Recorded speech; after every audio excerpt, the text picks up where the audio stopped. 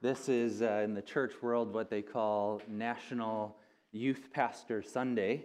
It's the Sunday that comes after Christmas, and ordinarily, because of the busyness in the church world leading up to Christmas, ordinarily the youth pastor gets the call and gets the opportunity to preach. So that's what this morning is. It's the Sunday after Christmas, and I thought it'd be a good chance to just highlight some people who make this possible week by week.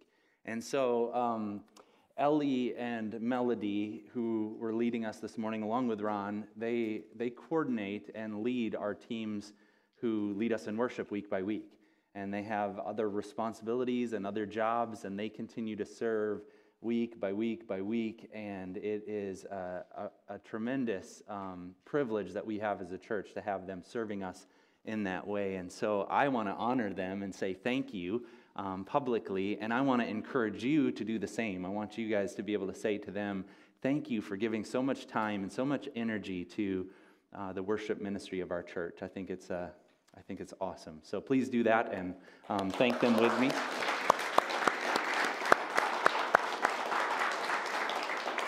And also in the back right now, there's a handful of individuals that we tucked the command center away, and so you don't even see them, but they're here. And if they weren't here, we wouldn't be able to broadcast our services online or make the amplification happen and all these different things. And so back there we've got, today it's Brad and it's Noah and it's Micah, and they're normally serving, just consistently week by week. And Brad and Ben have jumped in to help that team as well, but man, if it weren't for them, we wouldn't be able to do church, and they just continue to serve and give of themselves, and I'm very, very grateful for you guys. So please also encourage them. And as is appropriate, when you see them, just thank them and let them know how grateful we are as a church family. And finally, I hijacked a men's group, my dad's men's group that meets here on Sunday mornings. And so Greg and Brad and Ben and Dad are coming out to the tree farm to have their men's group, but then they also plug everything in and make sure that everything works. So thank you guys for doing that. We really, really appreciate it. Well, if you can, grab a Bible and get with me to Psalm 125, and I'll explain kind of where my head's at right now and why I wanted to go here. If you remember last year, it's 2020 was wrapping up. There was all of this optimism, right? Like, I can't wait for 2021. And, oh, man, once we turn that calendar page, it's going to be amazing. And then, sure enough, it didn't take long for that to get spoiled. But, here's another opportunity for us to think through, okay, as the year is ending and we're stepping into the next chapter, let's make sure that we're allowing the Word of God to really recalibrate us. And so this is for me. I'm preaching to myself this morning, but Psalm 125 is one of those psalms. I mean, the psalm book is just filled with language for the soul. How is it that we are supposed to feel about the world in which we live? How are we supposed to engage with this world that we find ourselves in? And it gives us not only language of the soul, but it gives us the appropriate expressions that we should have. And so this is one of those psalms. It's called a Psalm of Ascent. But I'm hoping that this morning we would have that opportunity to look at it and then to really reflect on, are we living into what God has in store for us? So let's read the passage, let's pray, and then we'll get to work. This is Psalm 125, starting in verse 1. It reads like this. It reads, "A song of ascents. Those who trust in the Lord are like Mount Zion, which cannot be shaken but endures forever. As the mountains surround Jerusalem, so the Lord surrounds his people both now and forevermore. The scepter of the wicked will not remain over the land allotted to the righteous, for then the righteous might use their hands to do evil. Lord, do good to those who are good, to those who are upright in heart. But those who turn to crooked ways, the Lord will banish with the evildoers. Peace be on Israel." Let's pray. Lord, as we open your word this morning, we're praying that by your Spirit, through this word, you would speak to each and every one of us. Give us this language so that we could articulate how we feel about the world, and give us a certain confidence in your rulership over it. Help us to represent you well. We pray for Jesus. We pray for your sake in Jesus' name. Amen. Amen.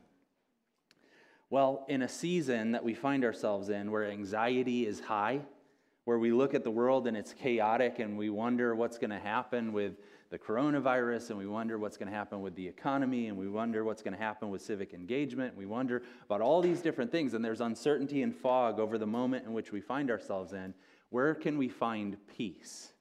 And this psalm comes to our rescue because it begins to help us think through how we should feel about the world that we're in and how we should engage with it. The thing that we find here is that God is able to protect his people. And so we look at verse 1, and we see those who trust in the Lord are like Mount Zion, which cannot be shaken but endures forever. Now, it's saying, it's a simile, that those who are trusting in the Lord are like this unshakable reality. And it talks about Mount Zion, and that's a literal place where the temple was constructed, and it's right outside of the old city. But it speaks also to this spiritual reality. Mount Zion is this category in the Bible that not only was a geographic location, but it becomes this concept.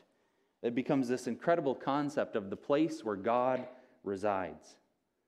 It's developed along the way throughout the scriptures to become this huge thing that they talk about over and over again. Lots of different writers in lots of different places. But it points to the reality of God's presence in his world. In a class that I took on Old Testament theology, we had to read a Jewish man named John Levinson. He's a scholar from Harvard, and he wrote a book called Sinai and Zion, and he talks about Zion, and he puts it like this in his book. He says, it's a sign. Mount Zion is not just this geographical hill in Jerusalem. Really, it's this sign that's pointing to something greater.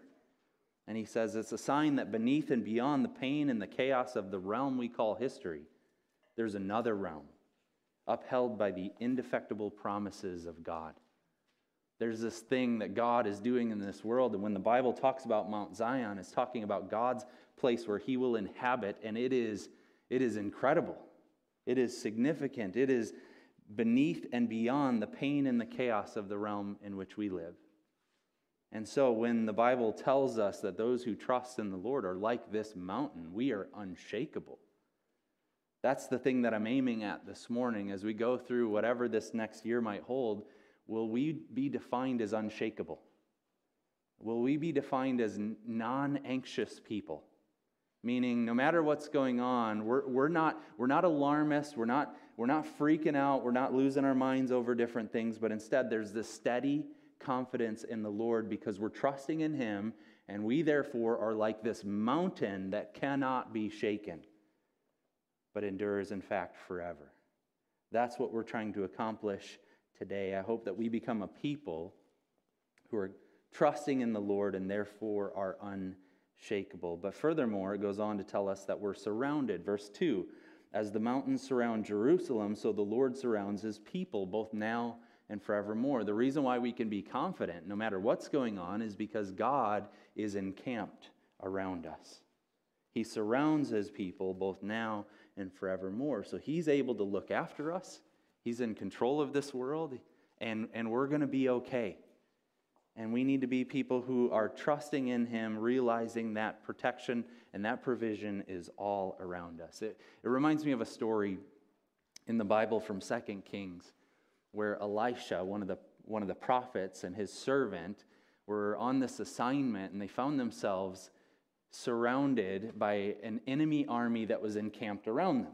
And so the servant was freaking out. Like, we're in trouble. I can't imagine how this is going to play out in a way that's favorable for us. I mean, there's two of us, and there's this enormous army that's all around us.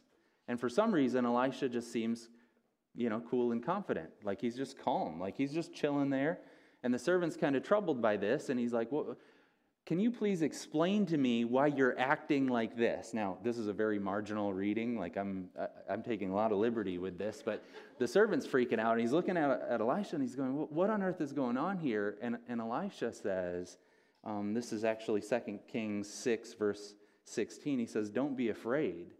And he says, those who are with us are more than those who are with them. In In other words, he says, look, there's stuff going on here that you don't even perceive right now. God is on our side, and his army is far greater than their army ever could be. And then he prays to the Lord, and he says, open his eyes.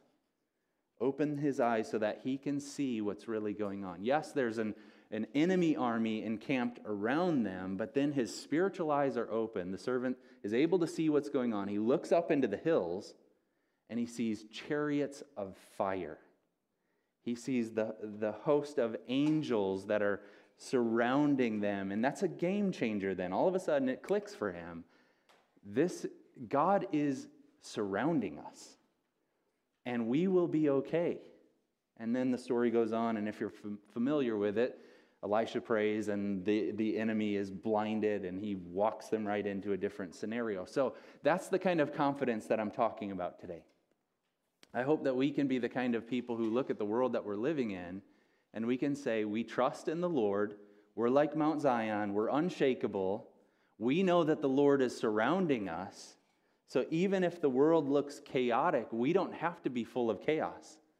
We can be calm, we can be confident in the Lord.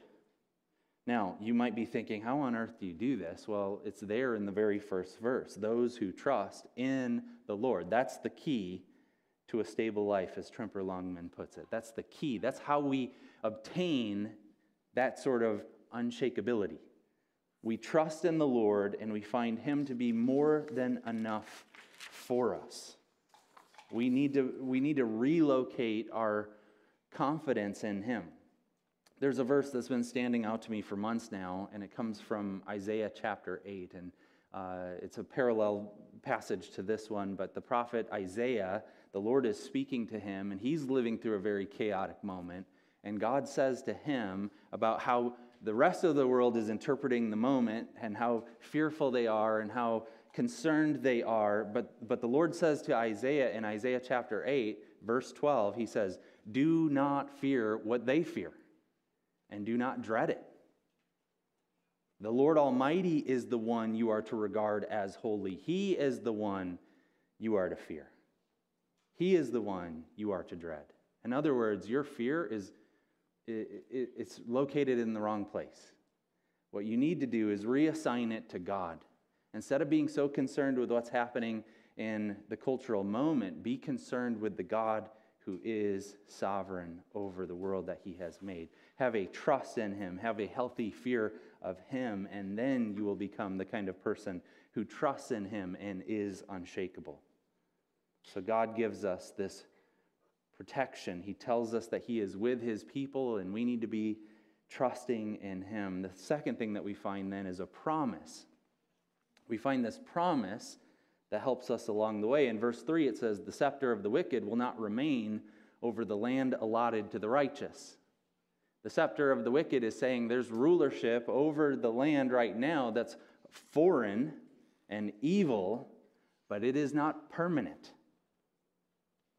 So, one of the features of sin is it's very self-centered. And what happens then is normally how people will look at history is they view their moment of history as the most significant. So that if you read human history, that's always a theme that runs throughout it.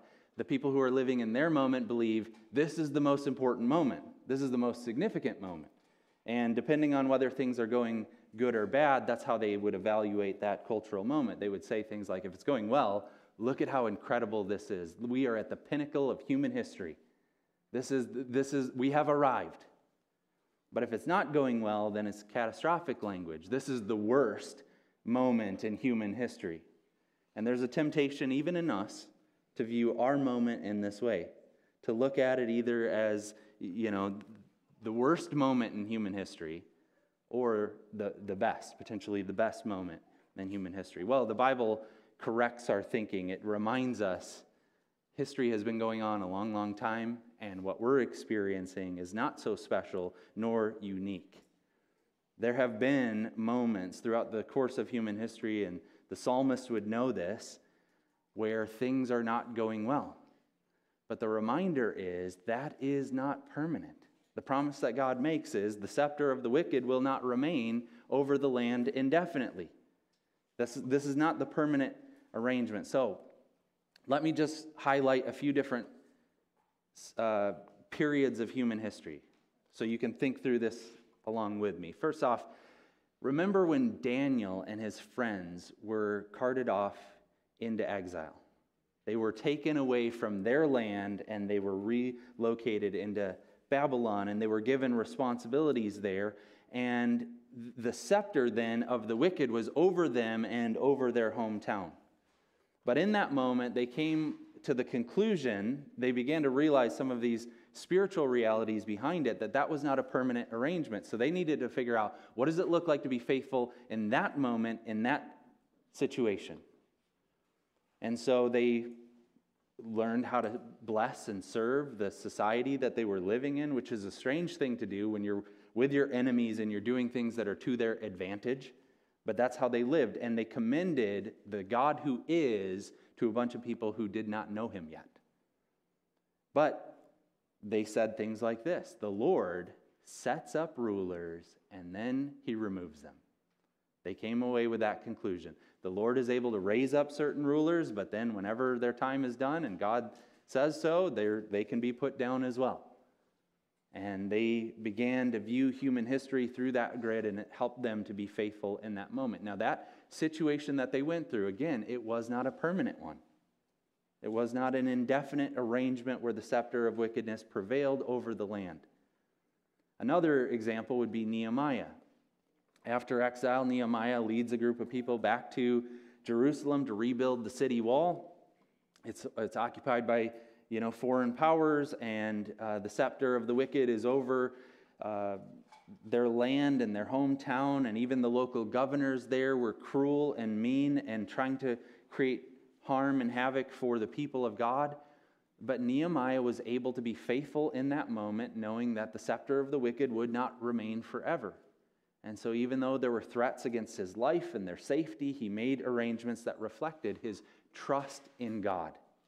And they rebuilt the wall, and they did it, as you might know, with a sword in one hand and with their construction stuff in the other, and they just did their work. But they trusted in God, and that situation was not a permanent one. Or think with me about the first century when the Lord was on earth. And the land that he was living in was governed by a foreign entity, the Romans. And the scepter of the wicked was over the Romans. But how did the Lord respond to that cultural moment? Was he wringing his hands about just the fact that it was unfair and there were these unjust practices going on? No. There's almost an entire disregard for it. And in fact, when Herod summons him, what does he say? Okay, go tell that fox, I've got some other business I'm tending to. I'm concerned with the kingdom of God. And I'm not too concerned with the fact that there is a ruler over the land who is evil. So the promise here is that scepter will not last forever. That should change how we feel about any cultural moment. It will not last forever, because if it did, look at the end of verse 3, there's a warning in here. If it did, and this is the part that I'm really concerned with, the righteous might use their hands to do evil. There's a warning in here. If we misread the cultural moment and we forget about God's sovereignty in all of it, we will be tempted to misbehave. And I fear personally for myself that this is something that's all too easy to do. Here's what I'm recognizing in my own heart. I'm growing very impatient, right? And there's this temptation in me to become mean-spirited about stuff, to look at the cultural moment and to forget about God's sovereignty in it, and instead to start just getting irritable and expressing that by shaming others or resorting to sinful attitudes and behaviors and strategies, while just doing all these different things that are beneath Christianity. And so we have to be aware of this. We are being invited to recognize that God has given us a promise that should steady us through this moment. That this is not a permanent situation that we find ourselves in, but God is at work in this moment for are good, and that should give us confidence and patience. The coronavirus will not last forever. I've been reading, it's a book called Faith in Times of Plague, and it's a compilation of a bunch of sermons preached throughout historic health crisis events, and it's a reminder that humans have gone through all kinds of different situations with illness and plague, and it does not last forever. So the virus is not sovereign. In the meantime, let's be Christians while we go through this season. I also think through the fact that the leadership of any nation or anywhere really is never a permanent arrangement. God sets up leaders and he deposes them. And so this moment that we're going through, however you might evaluate it, it is not a permanent moment.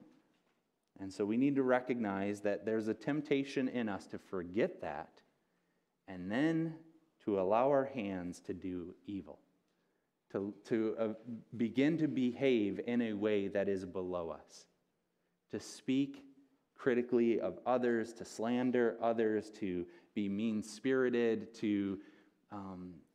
and we do it in the name of Christianity, but we've got an idea for how the world ought to be, and we begin to pursue it in a way that is inappropriate. And the truth is, as I've been thinking about this does incredible damage to the witness of Jesus Christ. And I was reminded of Romans chapter 2, verse 24, where it says, "As it is written, God's name is blasphemed among the Gentiles because of you." And that's a sharp critique, but it reminds us of the importance of how we live right now.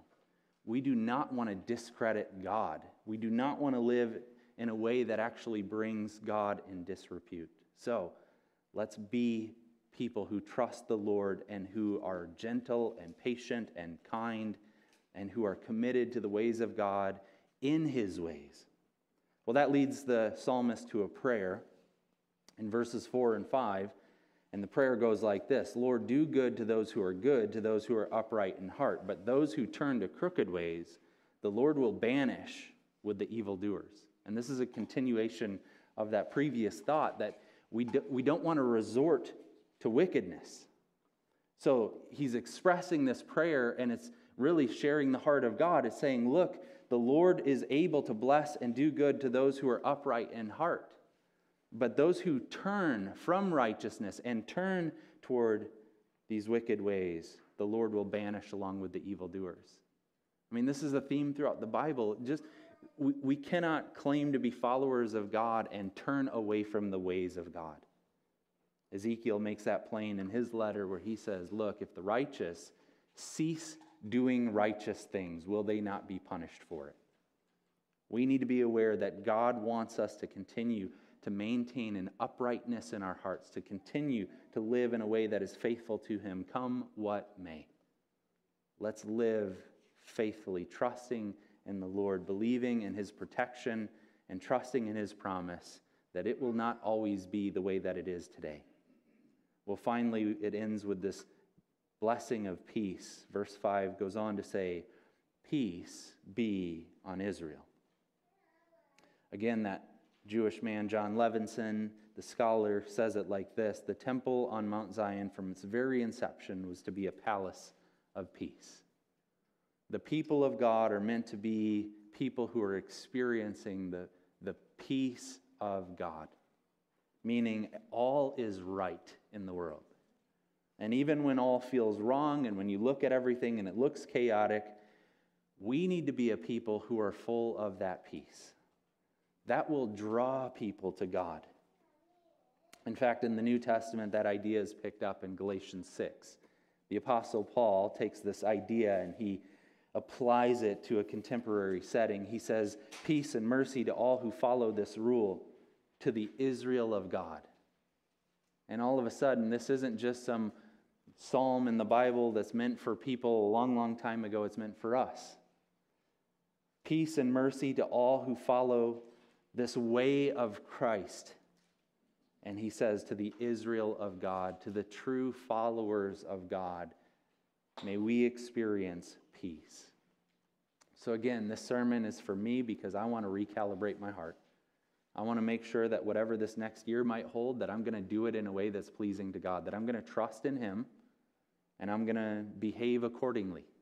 And instead of becoming impatient or unkind, instead of using words to harm, I'm going to trust God and follow Him. And I invite you to do the same. Let's be His people and let's experience His peace. Let's pray.